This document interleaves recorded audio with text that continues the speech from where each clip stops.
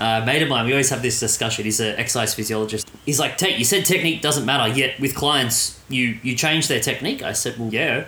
It's not like I can change other parts of their life. I might as well give them something that doesn't feel like dog shit. And he's like, but you said it doesn't matter. I'm like, it doesn't. Like, it's not the cause of pain, but we can influence it to make them feel better. Welcome back to Cirque Sci. In this episode, we dive into pain science, whether all tissue damage is bad or if it is actually adaptive, why technique matters, but maybe not how you think, and some common misconceptions in the movement training world.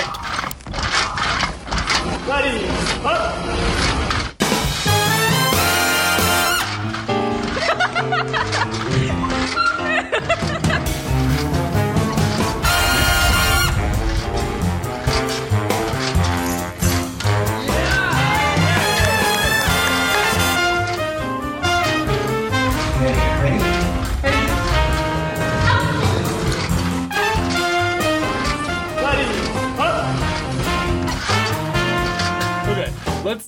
Let's do this thing. Let's start. And my understanding of kind of your background, Tate, is you got a bachelor's in exercise science, focus in rehab, and then you got your master's of exercise physiology with a focus in rehab as well, and now are an accredited exercise physiologist. For folks in the States especially, will you explain what an exercise physiologist is? Because we don't really have something that exactly falls under the same umbrella. So I guess the closest, from what I've heard from those in the US and Canada as well, is we'd sort of fit into like a kinesiologist, maybe? So I'd say, look, an exercise physiologist is like any other allied health. It's like a chiropractor or a physiotherapist. However, we don't use manual therapy. We can if we really want to, but we're not trained in it. We're not professionally university trained in manual therapy. We only use exercise, and we use that to help manage any, I'm going to use a very broad term here, acute or chronic illness. So we don't necessarily specialize in areas, but we can if we choose. So, you know, we might be helping people with cancer manage negative symptoms associated with taking, you know, chemotherapy and stuff like that with exercise. You know what I mean? It provides, you know, empowerment, independence. There's a bit more positive outcomes as well, but also we might help someone who is currently experiencing some lower back pain. So it's kind of a very broad sort of thing, and I myself have sort of specialised in pain, or musculoskeletal pain, I should say.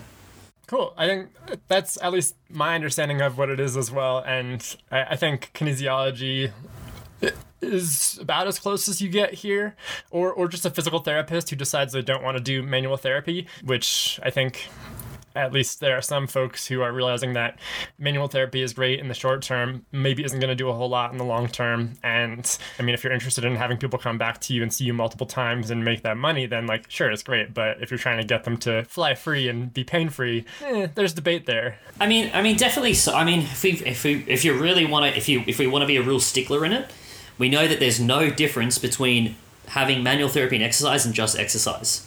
The recoveries are exactly the same. So is the manual therapy even necessary? Probably not. But the point is if that's what you think is going to help them, that's cool, right? I think and as an exercise physiologist in Australia, it's actually really hard to get a lot of work. We're not well known. We don't have the same... It's almost like there's this bullshit hierarchical system where you've got physiotherapists and then chiropractors and then EPs right at the bottom.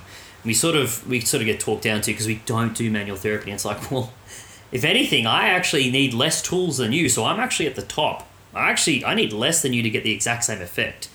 I've given up on that. I'm just like, whatever, let's all be on the same level. Let's stop this constant arguing of who's better or who knows. But, you know, exercise and manual therapy or just exercise, same outcome in recovery. The amount of visits you have don't really matter at all. So we know that there's no difference in outcome whether you do 2 visits or 1 visit or 7 visits or 1 visit. It doesn't matter that much. It's all about how we provide self-efficacy and independence within that session. So as EPs, we tend to sometimes go on to doing, it's sort of like strength and conditioning, personal training stuff as well, long term. Some people say, I like the way that you helped me and I want to continue to grow and learn more.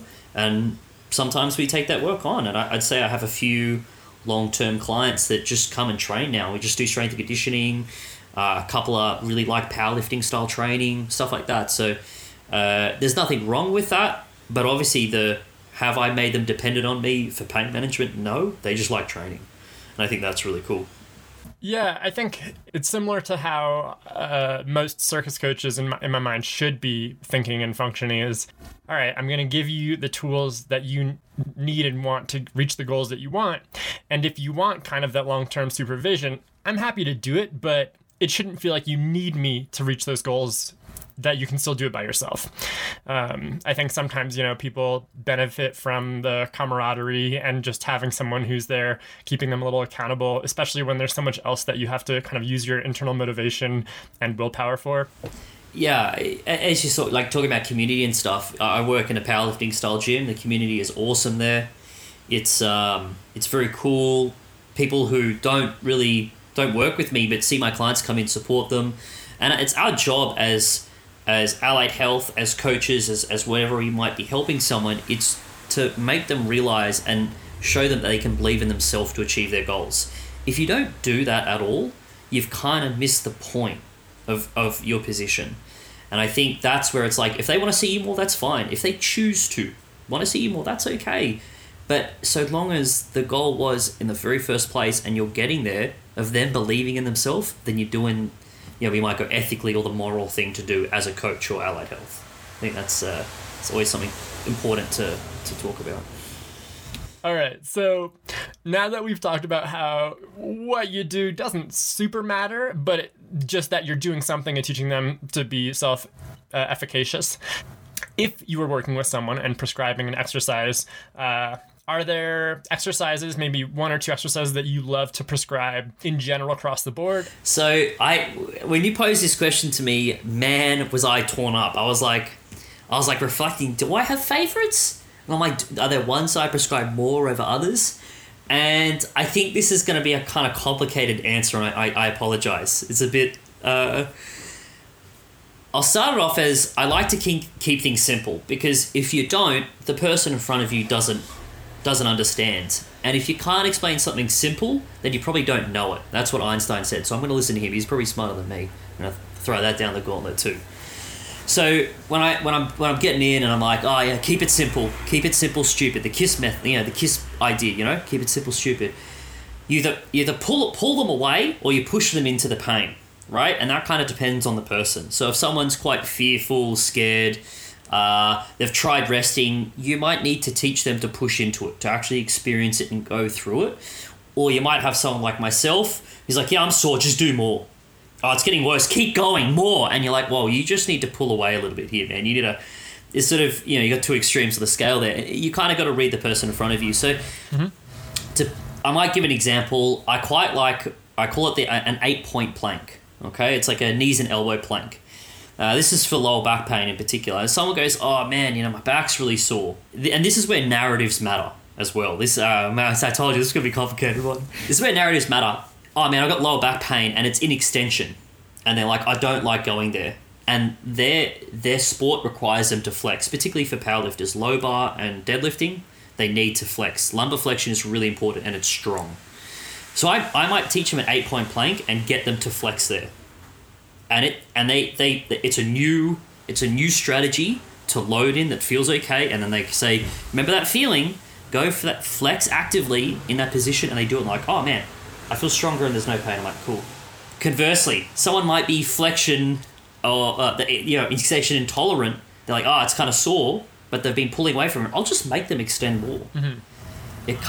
It just depends. I definitely have a few that I kind of go to, but I think I'd say I'd shift it towards more of a, when do I choose to push someone into an exercise or pull them away? Mm-hmm. And it sounds like the narrative that this person has internally is the deciding factor of whether to push them towards it or pull them away. I would ask, oh, well, how do you know which to do? And I think the answer is practice and time and experience. There's not like if this person exhibits these 3 character traits, then you should pull them away. And if they exhibit these 3 other character traits, you should push them towards it. There's a bit of that. There's a 50-50 chance of getting it right. I mean, the odds are pretty much are pretty fucking good. It's something I like to teach a lot of people that come to me for mentoring. I say be okay with just playing. And I don't mean as in, some people like to use play like they would with kids, chucking a ball around to teach you movement. I'm like, no. That doesn't work for me as an individual. I'm like, let's pump this up. Like, you're doing a max deadlift today or something. I'm like, not really, but I get really excited. So I'm kind of like, let's get straight to the point. And sometimes you have to play with different movement strategies and understand what this person's perspective is and what they're fearful of to make the first decision. So it's a good educated guess of where to start, but the rest of it is just exploring. Mm-hmm. And you don't know the outcome. You're just guessing. It's educated guess after educated guess. And you get closer and closer to, finding out what feels good for the person each time you play. So if you get it wrong, well, you know that pushing into it was a bad idea. Let's pull away maybe. Fantastic. I'm now on the right pathway. Cool. I'm a bit closer. And you just keep going from there. I kind of think that's kind of doesn't sound very, very scientific, but it's certainly something that I think treating people a human that is complex and complicated and you got all these things going through their mind, man, it's a lot of guesswork because they're not going to tell you everything. And even if they believe something, it might not be how they feel about it. Like it's just a bit, yeah. That's kind of like the best way I can put it. Be okay with playing. Be okay with playing with different ideas. And if you get it wrong, it's okay. They're not going to run away. It's okay to get it wrong from time to time. We're all human. Yeah, I can make it a little more scientific for you if you want. If we just replace the word play with testing, you're just testing different things and you're going to get a data point each time you run a test, and the test might succeed or it might fail. But either way, you're learning. Your client, patient, student is learning, and hopefully along the way you learn together with that person what works for them. Yeah, let's go with that. You make that sound way better. It's like my co-host. I say some shit and I ramble, and then she's like, let me just break down what Tate just said, and she'll say it so eloquently. Thank you for making my words sound better. We're gonna do one more kind of top 5 question here, and I'm really excited for the answer to this one. I mean, all of them I'm excited for, but what are your top 5 or top 3 pet peeves in like the movement training world? You're like, why are people doing this? Why is this a myth that is still being propelled through social media and through pop culture? So I'd say I'm trying to be less of an angry human. I've been trying this really hard lately. It gets very exhausting to be angry at my industry. In fact, I'm really disappointed in it. I remember going into it when I was young and being like, this is the best thing ever. I'm going to help all these people. We're going to fix shit. I get into it more. I'm like, oh, well, I'm not actually fixing things. And when I discuss that with people, they get really upset. And I'm like, you're helping someone, you're just not fixing anything, you're just providing them the opportunity to grow. Like, that's still helping, just not the way you thought. No, I'm fixing. Mm-hmm. All right, mate, whatever. And people get so up about it. It's almost like, talking about what we were talking about before, it's like Republican versus Democrat. It is like that, but in the allied health world versus a BPS model or a kinesiophobic model or biomedical model. It's literally like that. It's crazy. People are trying to kill each other over it. But my top 1 peeve, I'd say, is cognitive dissonance. Mm-hmm. Now, it's like you know better, but you don't do it. So the best example I can come up with is someone who says, oh, I'm really up to date with pain science and the biopsychosocial model, and I know all this stuff. But then when they're working with clients, they're providing kinesiophobic narratives, which is like, no seebic outcome, don't valgus, don't flex your spine, it's bad for you, you're going to get hurt, your posture's bad for you, don't do it. I'd say that's my biggest pet peeve. Mm-hmm. Someone who tries to put themselves in all these camps, tries to, everybody, look how good I am, like, look how evidence-informed I am, but then I'm not when I'm really actually working because I don't know how to do it or I don't really believe in it. I'd say that's probably my biggest pet peeve. And it happens a bit. That's fine if you don't fully understand it. Just say you don't understand. It's okay. There's nothing wrong, man. It's why we help each other. We're here to... So I'd say that's number 1 pet peeve. All right. Just for folks who may not be aware of kind of the BPS model and the kinesiophobic model or the mechanistic, like biomechanic model, you want to give a quick overlay of that? Okay. So I did a really good interview with Greg Lehman a few weeks ago, and he described this really well. He did such a good job of this. I really love him. Go check his stuff out. He's a cool guy. He is. So we might go kinesiophobic is like, best way to describe it is having movement restrictions. Kinesiophobic, being fearful of certain movements, whether that be, for whatever it might be, and it explains to why you are in pain. Your knee moved funny, and so that's why you're in pain. And the reality is the evidence says it doesn't work like that at all. And so that we would say it's a kinesiophobic or a biomedical or a biomechanical model. It's because of this. This is the only way it is. And even that comes down to stuff like, oh man, we've got some degeneration in your knee, that's why you're sore. It doesn't really work like that. It's more complicated. Then we might go to the BPS model or the movement optimist model or whatever you want to call it. And that's more like, hey man, although you might be in pain right now and that movement might hurt, it's not damaging you and it's okay. But let's find another way that doesn't feel painful, or let's make a way for that not to be painful, or understand that maybe there's some psychosocial issues that are happening at the moment that are influencing how you feel. Like, hey man, I lost my job and I don't know if I can even pay my bills next week. Yep, I can understand that feeling and the amount of stress that comes along with that. And unfortunately, that plays into how we experience pain. Less sleep, poor nutrition, all these kind of things, all that stuff. It all encompasses into one big thing. People tend to dichotomize them? Yes. Yeah, it's a binary. What's the third? Is it a trichotomy? It's a trichotomy, yeah. So you've got the biopsychosocial model being biomedical, sociological and psychological factors, and people try to separate the three of them. They're not. They actually just layer on top of one another.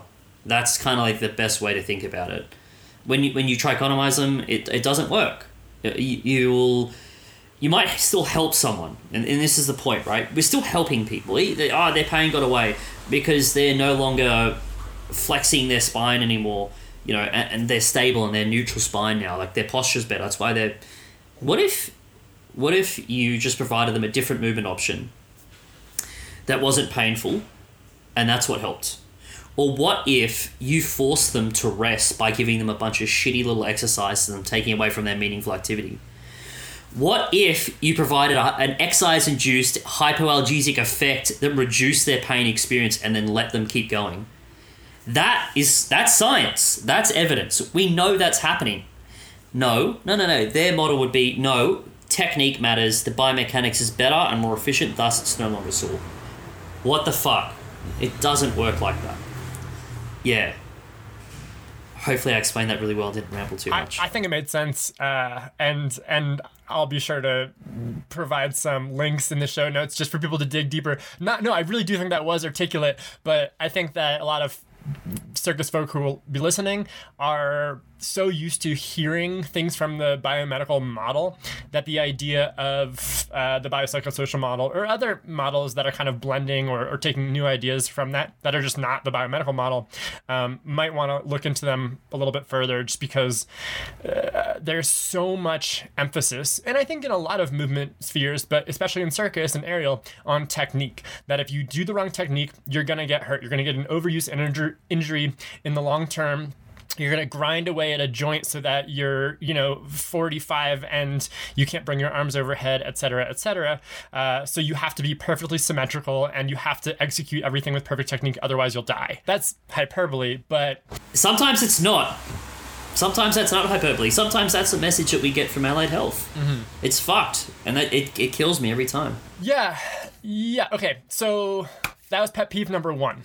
What's number 2? Number 2. Oh, number 2. Let's have a look. I made a little note on this. What was number 2? Nice. Number 2 was...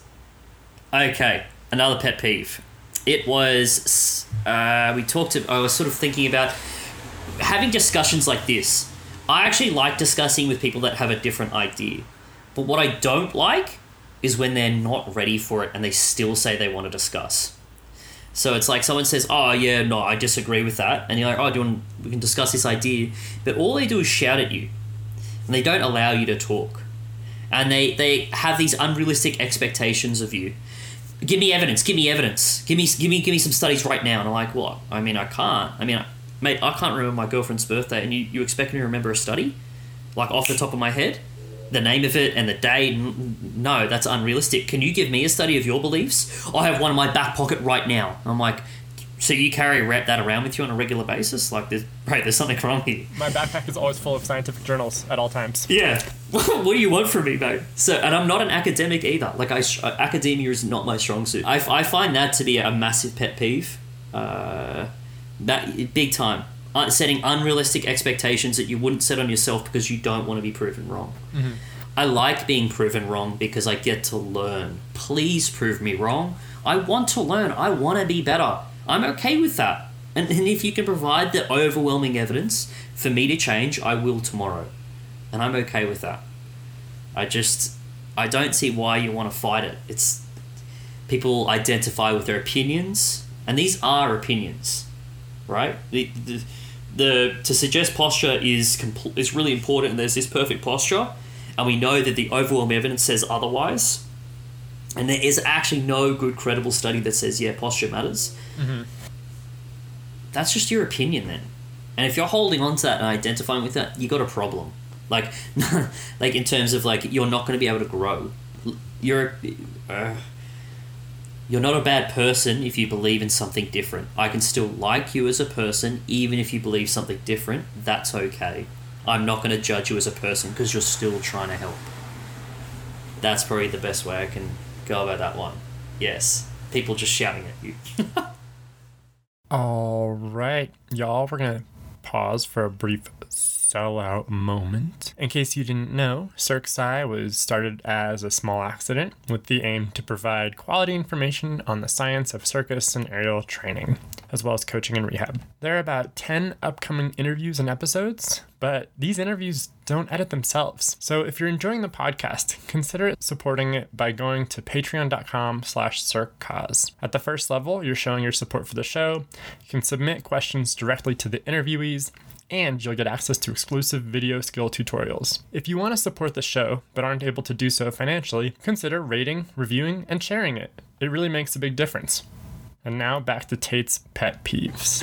My third one is definitely stupidly long warm-ups. Can you quantify and qualify what that means? So, the best way to warm up for an exercise is to do the exercise itself. If it's a complicated skill-based movement, you might break it down into sections, build it up, and then slowly build each section in together, and then you do the full movement, and then you might then load that full movement. That might take you 5 minutes, at the very most. But what if I need to do like 13 mobility drills and foam roll? Why shouldn't I do that? This is the complicated part, right?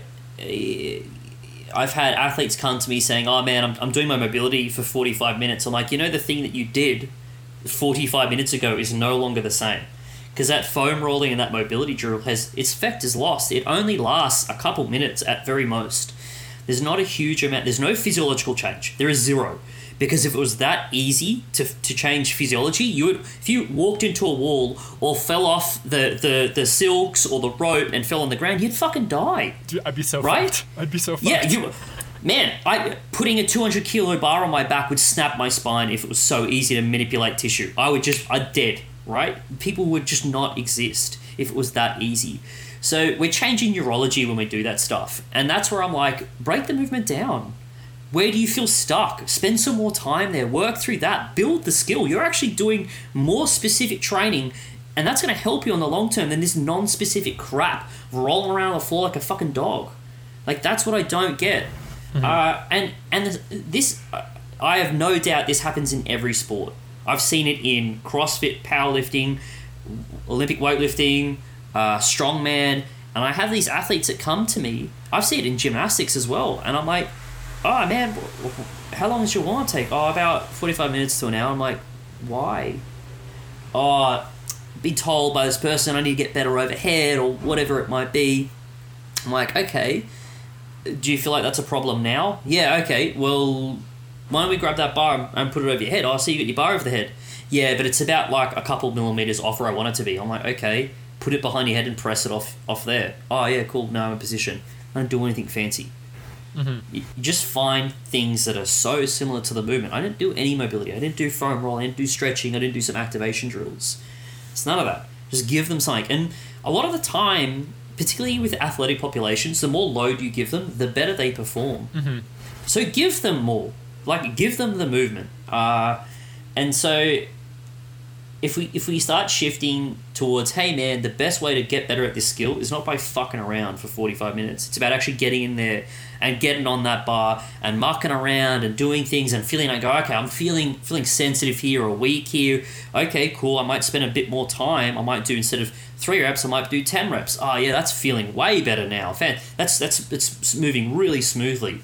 And conversely, I mean, this is the other part, right? I might extend someone's warm-up by a minute or two. And it might be because they have pain. And I'm like, I want you to do this silly exercise. Because for whatever reason, whether it be an exercise-induced hypoalgesic effect, which is just changing how shit feels so it's not sore, whether it be providing them a new movement option that feels better, or just convincing them that they're not hurting themselves for 2 minutes, fantastic. But if they're there for more than 2 minutes, I'm like, get up and start lifting. Like, I don't want to see any more of that. And they're like, oh, but it feels good. I'm like, I don't care. You've done it. You've proven to me that it feels good and you feel cool. Go. The more you do it, there's almost like a loss of effect. It's like this dependence. And as soon as clients feel better, as soon as pain has subsided, I'm like, get rid of it. Get it out of your warm-up. I don't want to see you do it again. Like, but why? I'm like, because you don't need it. You just need to do your lifting or your circus or your gymnastics or whatever it might be. Get in there, feel it out. If it doesn't feel cool, adjust it a little bit. That feels great. Fantastic. Keep going. Simple solutions. That's the best thing you can do, is just make it really simple. And then they're actually spending less time physically stressed. The accumulated work is less, and thus they're probably less likely to experience some sort of pain or injury because they've got more energy to spend on recovery, right? They're not killing themselves for 45 minutes and they're sweating their balls. Thank you for saying all of that. I mean, even though that's kind of the perspective that I have as a coach and a little bit as a circus educator, I think I still sometimes put more into warm-up than I should. Confession, guilty confession. And part of that is I think that I almost feel like I have to. Otherwise, people will look at me and be like, well, this guy doesn't know what he's doing because he's not giving me 30 different activation drills in my warm-up. And so I'm going to get hurt because I didn't warm up my infraspinatus, my supraspinatus, my teres minor, my teres major, my subscap, my serratus anterior, posterior, and my lats. And because I didn't warm all of that up before I got in the air, my shoulder's going to fall out. So I'm guilty of that. That being said, I think even what you said of kind of, all right, you've got this thing in your warm up, and it's helped you get past this pain or feel more comfortable in this movement. Once it's done that, get rid of it. You don't need to do that. As an individual, we should be looking at the warm-ups that we're doing or the warm-ups that we are being assigned to do by coaches and programs and whatnot, and almost taking like an executioner's blade to different warm-up items as they no longer have relevance. 100%. So it's quite funny. I'll have people say to me, oh yeah, so I see you don't do any activation drills before you lift. And I'm like, yeah, do you experience pain? Yeah, well, do you think you wouldn't get pain if you did? I'm like, it doesn't matter, I've done it. I did it for years, it was pointless. There's always this idea that because I have this belief, it's like, oh yeah, but you don't know biomechanics, you don't know. I spent most of my fucking time studying, and I still do because I love it. It's really interesting, right? It's really cool to find really efficient movement. That's fantastic, love it. But it's not why we experience pain or why we get injured, right? So, and then they'll go, oh, but you're an outlier then. You're just an outlier. You're like a 1%er. I'm like, mate, I tell you, I'm not a 1%er. There is nothing special about me. I'm like every other human here. I'm not some top 1% powerlifter, weightlifter, strongman, martial artist, sprinter. I'm not top 1%. I might be. That's some hardcore mental gymnastics there. Yeah, you know what I mean? Like, it's just I'm not a top 1%er. I just put in good work. I want to be good. I want to apply myself, and thus I tend to get some great results. Fantastic, but that doesn't make me special, right? That doesn't mean that I'm unique or anything.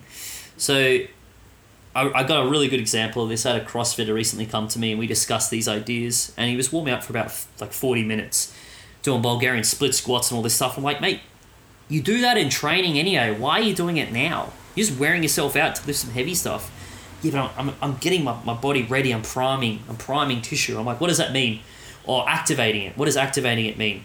Making sure it's turned on. I said, do you think when it's really heavy that your tissue doesn't turn on? Well, no, it does. I'm like, so why are you doing it? If it didn't turn on, you would die. You'd fall over. You wouldn't be standing. You know what's really funny when people talk about rotator cuff warm-ups? The best exercise they've found to maximally recruit all rotator cuff muscles is a lateral raise. You just get a dumbbell and you bring it out to your side. Maximal recruitment of all 4 rotator cuffs. If you want to warm your rotator cuffs, I'll fucking do that. They just piss around in all these weird positions. It makes no sense if you want to warm it up. Or what you do is you don't, and you just train that at the end. It's an accessory, right? So, man, I got some shoulder pain, fantastic. I want you to do some lateral raises. Cool, 5 kilos. It's a bit sore. What about 4? That's kind of easy. All right, 4, and make it and lower it really slowly. Is that hard? Yeah, that's really hard now. Okay, do that 2-3 times a week for the next 4 weeks. Come back to me. Mm-hmm. Oh, yeah, got better after like the first week. Cool, fantastic, great. You can keep doing that if you want. I don't mind because it's a great exercise. I could give you strong shoulders. Like, it doesn't have to be complicated. It doesn't have to have these convoluted warm-ups that are just chaos and mayhem that make no sense. It's like, it's unordered chaos. I call myself ordered chaos. That's unordered chaos, right? I'm like, let's rip it all down, blow it up, start again. Everyone's like, whoa, we can't do that. I'm like, yeah, I'm doing it right now. They're like, let's chuck shit at the wall and something will stick. That's that model of going, let's just give you a bunch of shit and if it works, okay. I'm like, no. Here's the science, let's apply it, fantastic, go, good. Do you feel better? No, okay, this might be more complicated. Right?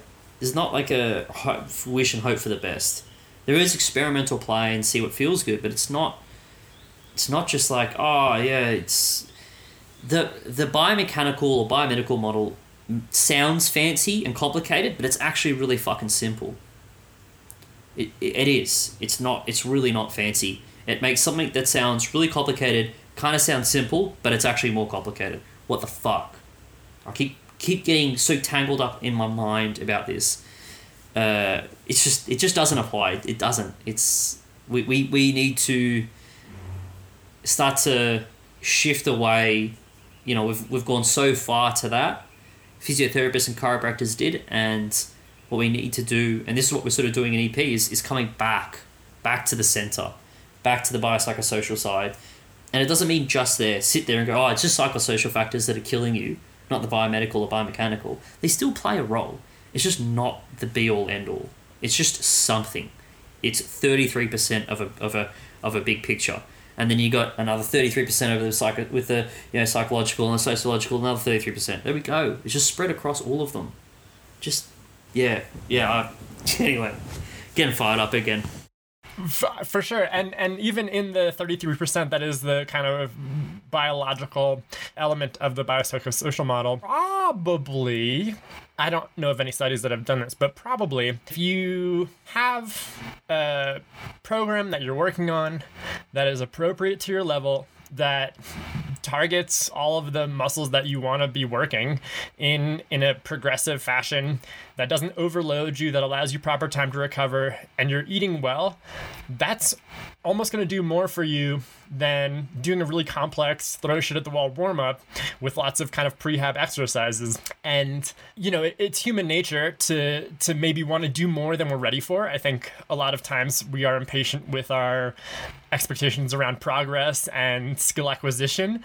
And if we were a little more patient, that would maybe have more of an impact on injury reduction than you know, doing 30 different band exercises. But that's, I don't know of any studies that have looked at that, so don't quote me. So look, I don't think there is.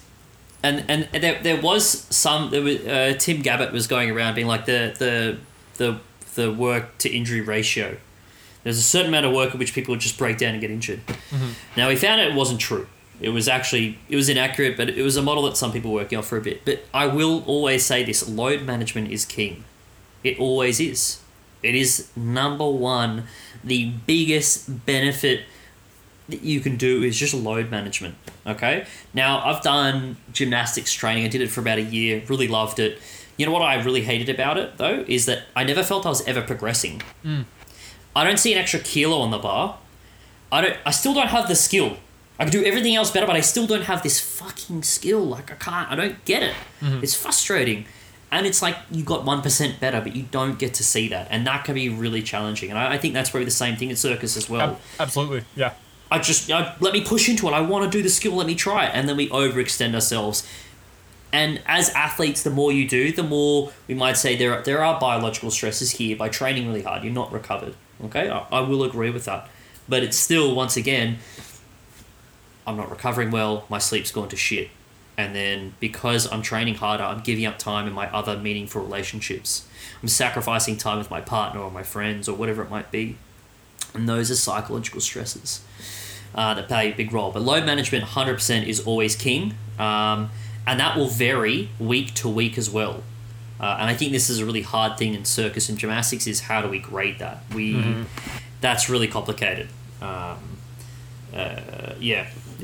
load management is king every time. It's the best way to manage injury and reduce chances of injury as well. I think people sometimes get told by a coach to do a certain type of workout and they're do it 3 times a week without really giving room or permission for adjusting or modulating that as A, they get stronger, and B, they might have a shit week, shit day, shit night, whatever.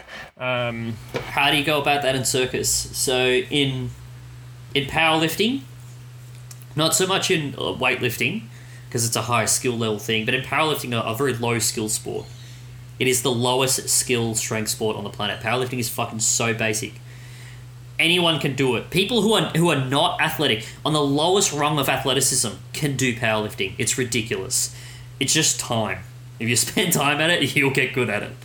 So we use RPE, and you can use it in lots of different ways. But rate of perceived exertion. Yes, rate of perceived exertion. Now, people will say, it's got to do with how many reps you have left in the tank out of 10. So if it's a 7 RPE, you've got 3 reps left in the tank. Now, interchangeably, or do I make it a bigger picture? Let's be honest, I make it way more complicated. So I use RPE not just as how many reps there are left in the tank, but also how stressful does it feel, particularly for clients that are in pain. How stressful does this feel to you right now? Like a fucking 8. How many reps do you feel like you have left in the tank? 10, but I'm stressed out of my fucking mind. My eyeballs are about to explode. Okay, we need to drop what it is, right? So that how stressfully the exercise is can play a role in how we feel, how hard it is. And what if the benefits were, it's not about being stronger, it's not about being better, but you got a little bit more comfortable with the exercise. You're less scared, less terrified, that kind of thing. So, that reassuring, I know I can do this and I'm resilient, I've got this, right? Having that self-efficacy, that belief in yourself that you can do this. What if that is part of RP as well, right?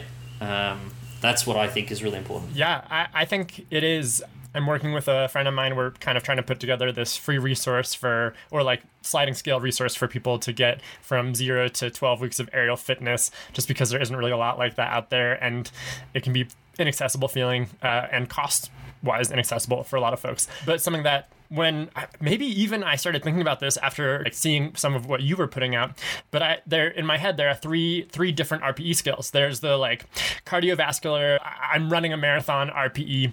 There's the how many reps left in reserve RPE of kind of the weightlifting, powerlifting, resistance training element. And then there's a psychocognitive RPE, which is that fear RPE, or potentially how complex a skill is, so how much attention and mental focus it takes. And I think they all have an interactive effect, but yeah, I mean, especially in circus, there are skills that have almost like a taboo fear built around them and have horrible names like dislocate or arm breaker that lead. No, I'm not. I'm not even kidding. Yeah, that's great. I don't call it that. I call it like a side planche, or that's my preferred, or back flags, reverse meat hook. I also call it sometimes, which isn't a great term. I know. I should work on that. It's good. But there are skills that have these names that evoke kind of a higher level of fear and arousal that just need time to be comfortable in, whether it's in a lower intensity version or with a spotter or something where it's hard. Like strength wise, side planche is not easy, but it's not as hard as people think it is once they overcome that psychological element. So yeah, I'm really on board with that idea that you just proposed. So when we have high skill level activities, this is something that's very evident in gymnastics and weightlifting, like Olympic weightlifting, very high skill level. Reps in reserve of how many reps you have left doesn't really work anymore. Basic skills like chin-ups and stuff, yes, but high skill level activities don't. Oh, that rep looked perfect. Mate, I reckon you could do 10 more. That's how perfect it looked. They try to do it. No, I can't. It doesn't really work like that. So we've kind of got to work off like... And this is why I like... And this ties into warm-ups as well, right? You do your warm-up, you're going through and you break down the movement through different sections, and you're like, I kind of feel really weak here at the moment in this one section. You might, at the end of the session, do accessory work with that. You might not be able to do the full skill today because you're tired or you're sore, like you got some serious DOMs from your previous workout, or whatever it might be. It's just an off day. It's like 80% of our workouts are amazing. 80% of our workouts are just getting it done. 10% are amazing, and 10% are dog shit, right? We have those 10% of dog shit is like just getting shit done. Like we need to think about what can I do today that's going to be okay. The 80% of like it's alright is just usual routines, bits and pieces. The amazing 10% is I can do the skill multiple times. I'm a weapon, right? and so when we look at those really dog shit days, that's why we go through and we warm up and we break the movement down rather than foam rolling and doing all this rubbish. We break down the movement to different sections as we warm up. We find that I'm really stuck in this part of the skill today, and even my warm-up, I can't really break it down and make it feel better. So I might, at the end of my session, add some accessory work in that might build that up today. Maybe it is a weak point for me, and that's why it's showing when I'm not feeling great at the moment. I can work on that to be better at it. Maybe it's like you might think something like a really simple one, a muscle up on the rings, you know what I mean? Or like on the silks or something as you get up. My transition is really hard. Such a common area for people. Just, it's hard. It requires a lot of strength. And if that's where your weak point is, you're like, well, at the end of the session, I might just eccentrically, so I might just lower myself through that movement and then jump back up, lower myself through. I might do, 5 sets of 5 of that. And that in itself, you're like, I feel way better, and I'm so excited to come in tomorrow to try it rather than just beating yourself to death again. That is load management, and that applies to warm-ups, load management, everything. Developing better as an athlete. And RPE is really something hard to work on. So I would say that within circus, RPE is going to be like how stressful did that feel? I think that plays a bigger role in high skill sports. How stressful did it feel? Mm-hmm. And then you'll break it down into basic skills like I need to develop some strength in my dips or my chin ups or whatever it might be. My push ups for my general strength and conditioning. We might use how many reps you have left in the tank, and then bits and pieces like that. I think that's and then you might go if it's a routine that you're doing which requires a lot more fitness. That conditioning. It's like how did that? They all work together and we can interchangeably use them or just put it all together at the same time. It doesn't really matter. You interpret that information, and if it's rarely as athletes do we ever need to go over a 7, whether that be stress, reps, and like how many reps you have left, or like the cardiovascular part. We never do. Above that is hard to adapt to. We overextend ourselves if we do a lot of it. We can't actually recover. And that usually comes down to frequency and volume of how much of training we're actually doing. Yes, to all of that. There are a lot of things I was like, which way I respond to, which in order. Oh, shit, crap. I'm gonna forget that. No. Okay, I'm gonna work my way backwards. So you're kind of saying, well, RPE, we shouldn't really go over 7 as athletes in terms of being able to recover for the next workout or time we're doing that thing. I guess I would like to provide a potential counterpoint, which is, I think we can go towards a 9 for certain strength skills if we're not training them as frequently. And this goes back to load management a little bit, but I think that in circus and aerial, sometimes people are like, all right, I'm training 4 to 5 times a week upper body things. And I'm like, well, you can do that. And you're going to have, days where you're just going to, work the pathway, work the negative, like you said, for the muscle ups, because they're not going to be recovered. You're maybe going to have DOMs, you're maybe not going to be sleeping as well, whatever. Or, so you'll be working at a lower RPE. Or you can maybe just do 2 upper body days where you're closer to that 9, maybe not at failure, but closer to failure. And then you're resting for a longer period. And I guess this is my own personal bias for sure. I don't want to strength train or really train every day just because I have a lot of shit I like to do that isn't training. I mean, don't get me wrong. I like circus. I think it's fun, and I want to learn how to do every possible skill of certain types because they're movement puzzles, and that gets me going. For warm-ups, that turns me on, the brain muscle. But that said, I also, like to do other things. I like to make food. I like to try to give back to the community. And if I'm training these things 4 or 5 days a week, I don't have as much time for that. Or school. I'm about to go to school. So it's like, all right, well, can I work at a higher RPE at a lower frequency and be more strategic about what I'm working on each day? Is that okay? So yes, and it does come down to volume and frequency. So if we're going heavy all the time, it's not going to work out. And even leading into a competition, or let's say if you're bigger to circus and you actually do performances and stuff, you might find that you do a bit of higher intensity more frequently leading up to it because you really need to nail it. Mm-hmm. And then as you come back in, you start to taper off about 2 weeks out, and you start to really recover all that work you've done, and you start to keep things really simple. Now, I know the Chinese weightlifting team, this is crazy. All right, this is the Chinese weightlifting. This is a high-level sport. These are also mega-doped athletes as well. They're like neck level. They go against what every other weightlifting team does. Leading into competition, they become less specific with their movements, and they max out like their squats, their deadlifts. They max out on a regular basis. They don't do a lot of clean and jerks or snatches. They become less specific. Mm-hmm. Who the fuck thought that was a great idea? Well, they're some of the best Olympic weightlifters in the world, so I guess it works. There's not one method. Mm-hmm.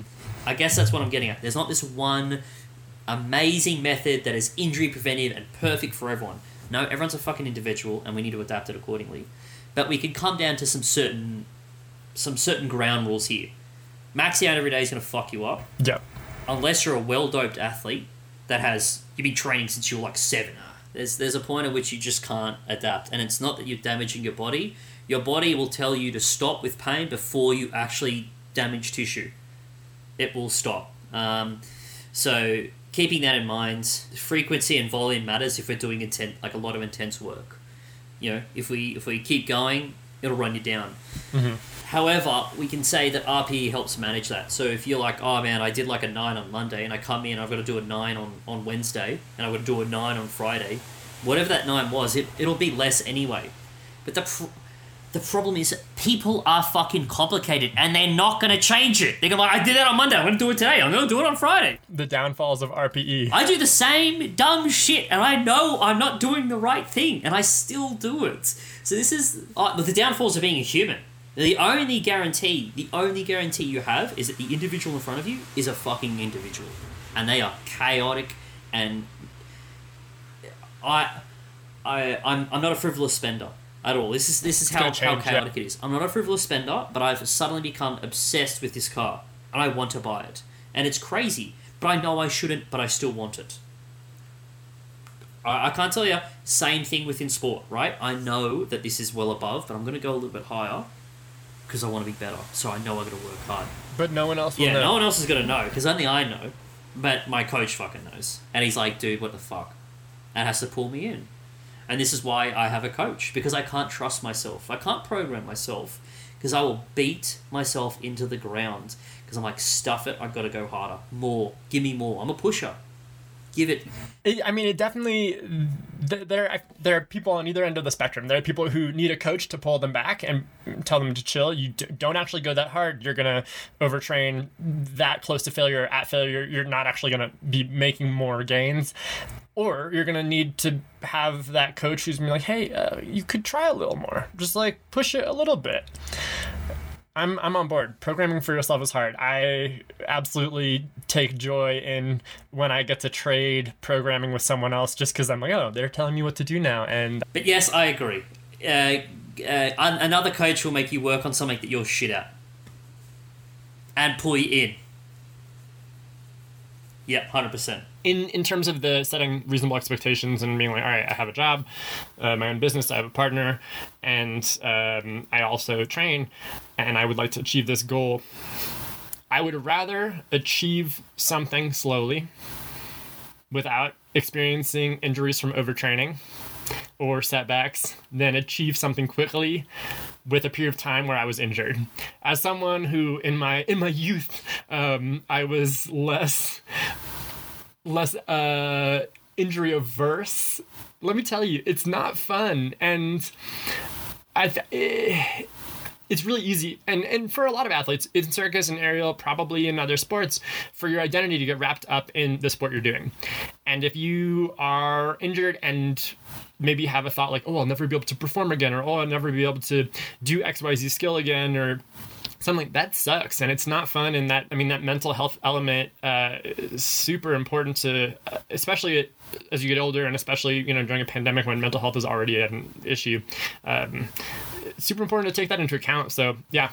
So we as humans tend to validate ourselves by doing things, and for those who do sports, running, lifting, circus, gymnastics, whatever it might be, we sort of validate who we are. And I have a friend who's coming up to doing a 200-kilometer run in 24 hours. So this is what he's planning. And he's doing it for charity.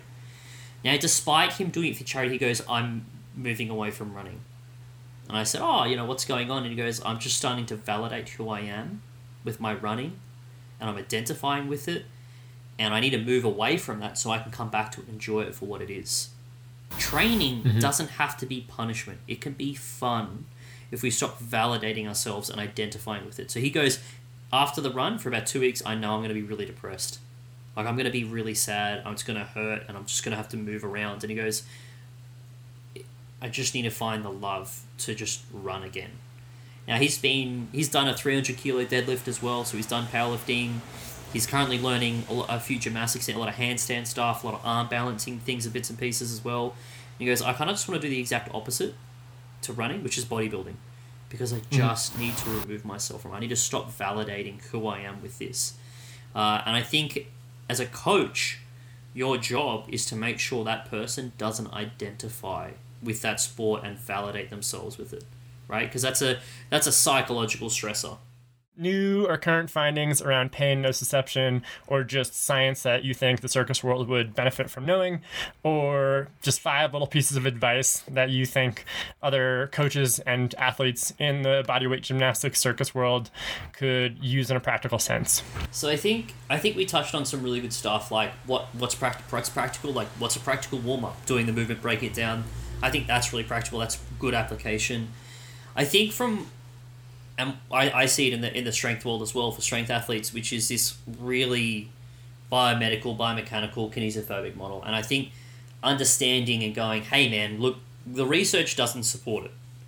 Movement is highly variable, like really variable. And every time we do something, it will be different despite what we might think.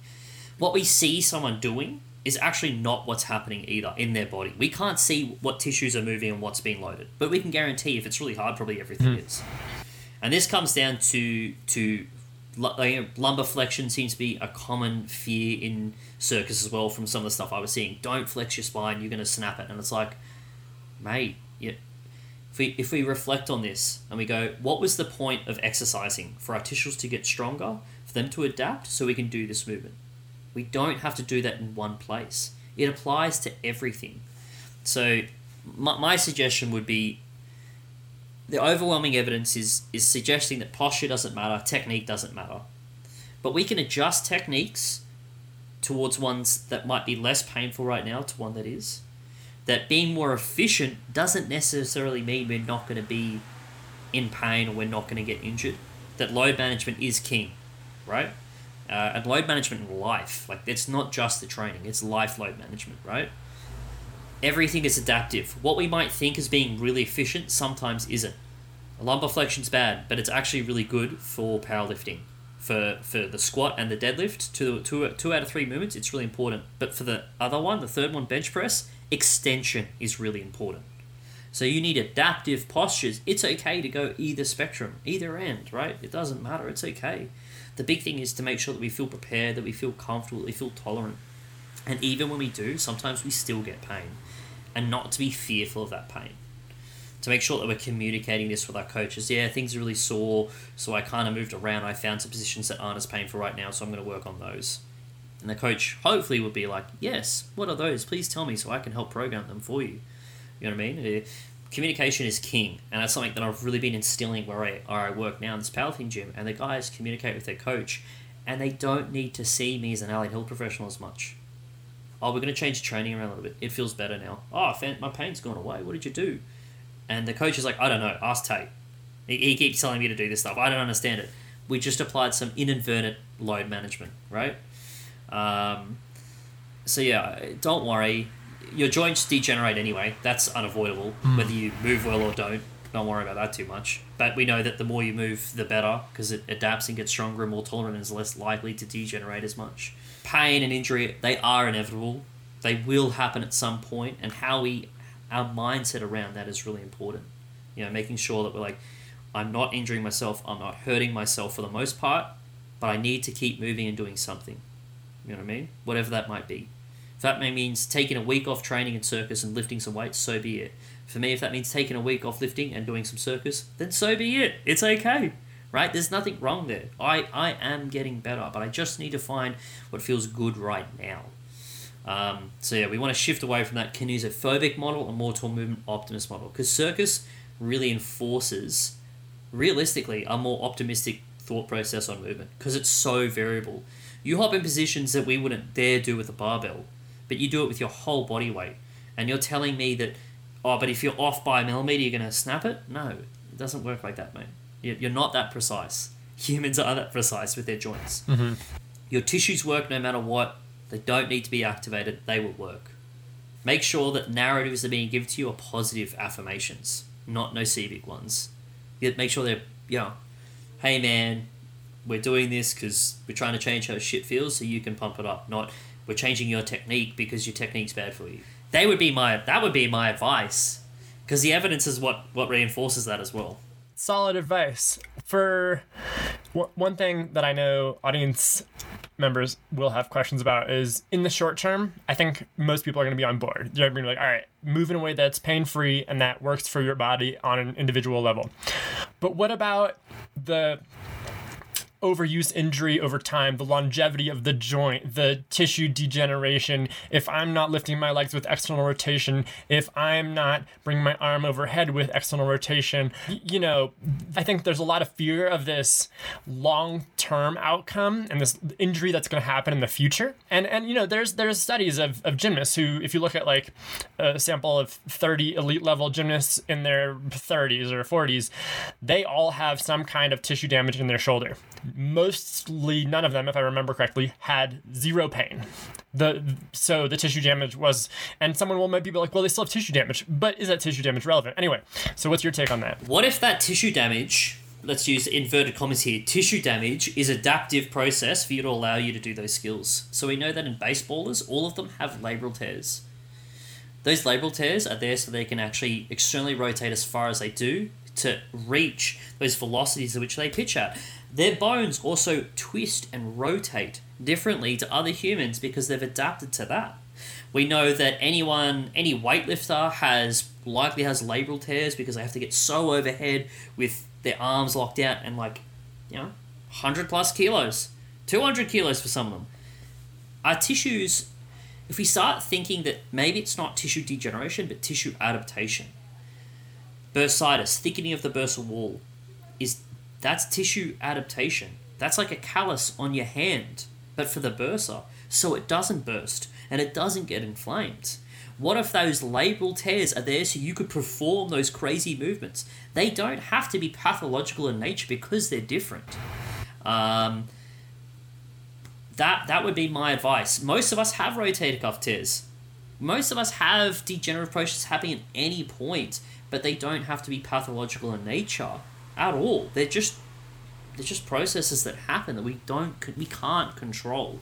And this is the problem we have in Australia. We've removed general practitioners from being able to recommend MRI. It's very costly, but also I saw the positives being like, all these people aren't going to get MRIs. That they're going to go, oh look, I have a disc bulge, I'm dead. That's my back pain. But none of their symptoms are in line with it. I'm going to be honest, I got an MRI in Australia when I was there. because it was cheaper than in the United States, and I didn't want to pay fucking absurd cost here as someone who had subpar health insurance. We know that a lot of orthopedic surgeries tend to be placebo anyway. A really fucking expensive one. Yeah. I mean, the arthroscopic knee surgery one is the best study that comes to mind. It's like, oh, we cut you open, did nothing, sewed you back up, and you feel better. So yeah, a lot of the surgeries are placebo. Oh, you know what? I don't want to get surgery. It's expensive. Even in Australia, it's expensive, and it's like I just don't want to do that. You know what I mean? And so they're forced to find other means that are more conservative, that are more cost effective. But we know that majority of the time, tissue damage doesn't mean, or tissue adaptation, or tissue change. Instead of calling it tissue damage or degeneration, why don't we just tissue change? Why does it always have to be negative or positive? Why can't it just be change? It doesn't have to have anything. It could just be completely neutral. What if tissue change is just a product of what we do, and that's okay? I will have multiple disc bulges throughout my life.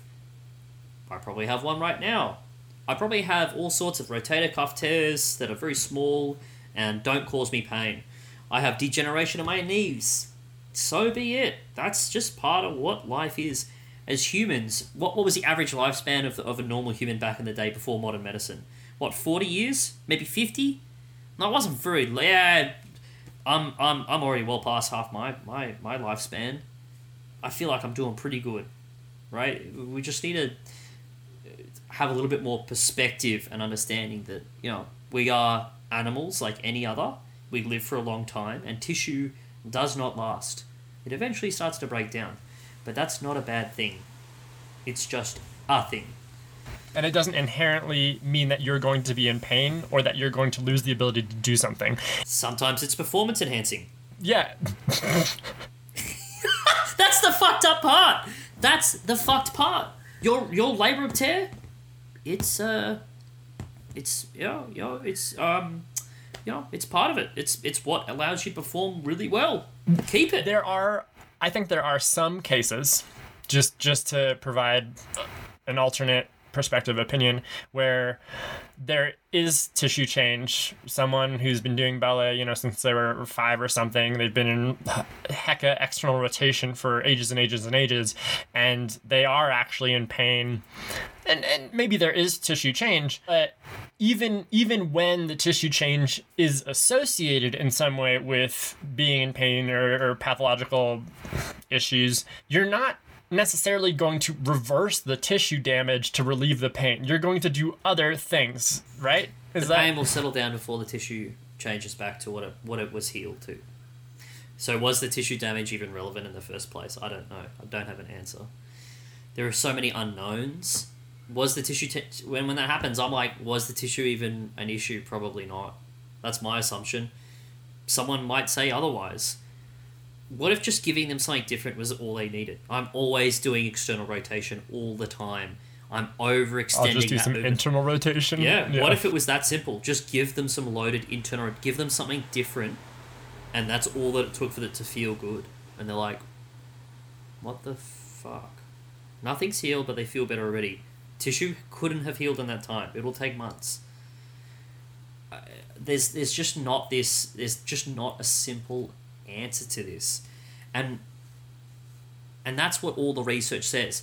And if you think that your opinion goes, nah, it is as simple as that, then you don't know what you're talking about. And that sounds really mean, but you just don't. You clearly don't realize how much evidence out there is saying we know fucking nothing. It is so unclear. We can't even really define when tissue damage is a cause. Maybe a broken leg, yes. Let's be reasonable here. You got hit by a car, your leg's broken. I'm going to say that that's probably pathological. I'm not going to be silly. But that little rotator cuff tear you have, probably not pathological. That bit of bursitis, it's not even much swelling. That's about the same amount of swelling you'd see if we finished training and went and got a scan. You know, that tendinopathy or tendonitis, is it really, or is it just a load intolerance? Have I just overextended my body? It's just saying, bro, you need to rest me now. Like, give me a break. Yeah. I just don't know. There are no answers. That's the only answer is there are no full exact answers, but we can look out for things that might indicate that the tissue might have more to do with it than not. But it's very rare that is the case. I from my own experiences, which is complete anecdotal evidence, which means it's worthless. That's what I will say.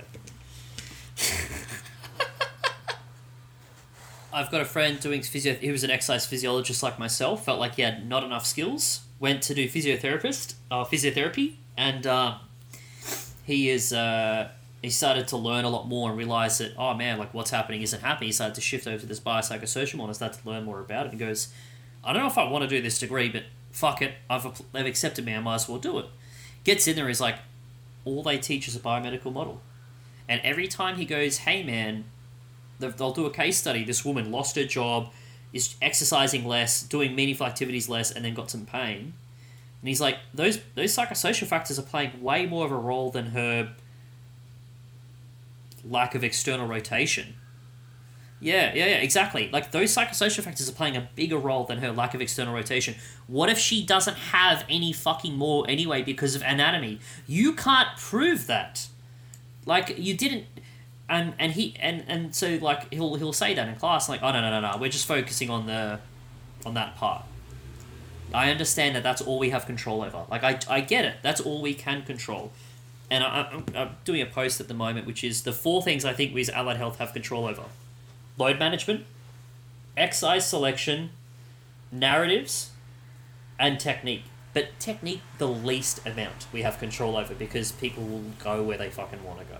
That's the body does what it wants to do. Finds the least path of resistance, right? And trying to apply what you perceive as the right technique on someone else where it might not be the right technique for them might end up poorly also. Exactly. So we see it a lot in powerlifting, a hip dominant squatter versus a knee dominant squatter. What are you? Oh, I don't know. Yeah, who knows? Yeah, exactly. And I'm sure the exact same is within circus, right? What if you can't do a certain skill a certain way and you need to deviate a little bit into a range that might seem dangerous but is actually really efficient for you? How the hell do you overcome that? Well, with good, positive, movement, optimistic approach, right? Like, it's not dangerous, it's not bad. Maybe it'll feel better, and that's okay. I actively tell people to cave their knees in when they squat on a regular basis. Do it. They're like, that got easier and my knees aren't sore. Cool. Do that for the next 2 weeks. And every coach is like, that's dangerous. I'm like, why? It's inefficient. Why? The research is actually saying otherwise. They're a knee dominant squatter, they're quite narrow, and right now everything else hurts. That's the only thing that doesn't. Keep them training. That will help. There's nothing else I can do here other than, like, our job as Allied Health is to make sure nothing nasty is going on. We're kind of like a GP in the sense for musculoskeletal pain. We make sure we look for red flags, make sure nothing nasty is going on, and if there is, it's out of our fucking scope anyway. Cancer or like a fully ruptured ligament, we don't deal with that. Send it away. Your job is done here. That's it. And if it's pain, if it's just good old fashioned classic pain, that's where we're like, well, what can I influence here? I need to keep them moving. I need to develop self-efficacy and independence. Shit. Well, what can I influence? What I'm telling them? Because I can't influence outside stuff. I might have to refer them to a psychologist. Once again, out of our scope of practice. Mm-hmm. They have a job where they're on the lower socioeconomic scale. They don't earn a lot of money. For whatever reason. I can't just start throwing them money or not charge them because I won't pay my own fucking bills. It's very complicated, but the 4 things you can control, fantastic. Get good skills to check for red flags. Be really good at communicating and being likable. There you go. That's like the best parts to be a good Allied Health. Empathetic as fuck. empathetic as fuck is really important. It hurts though. Amazing. Yeah. All right. Well, I've got to actually do some programming for some of my students, but this has been super fun. I've had a blast. I really appreciate you taking the time to hop on Circsci, and you've got a podcast of your own, Into the Red Zone. Yes, Into the Red Zone. You can find it on iTunes and Spotify. I do it with the co-host, Ellen. She's a cool chick. We talk all things sort of very much health focused. That's sort of where we tend to pump it up. It's a lot of fun. Cool. Check Tate's podcast out. Well, Tate and Ellen's podcast out, Into the Red Zone.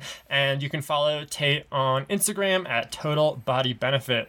He posts informative and sometimes sassy things. You'll find out if you check it out. Sassy. Sassy. Thanks, mate. Thanks for having me on. I had a really good time.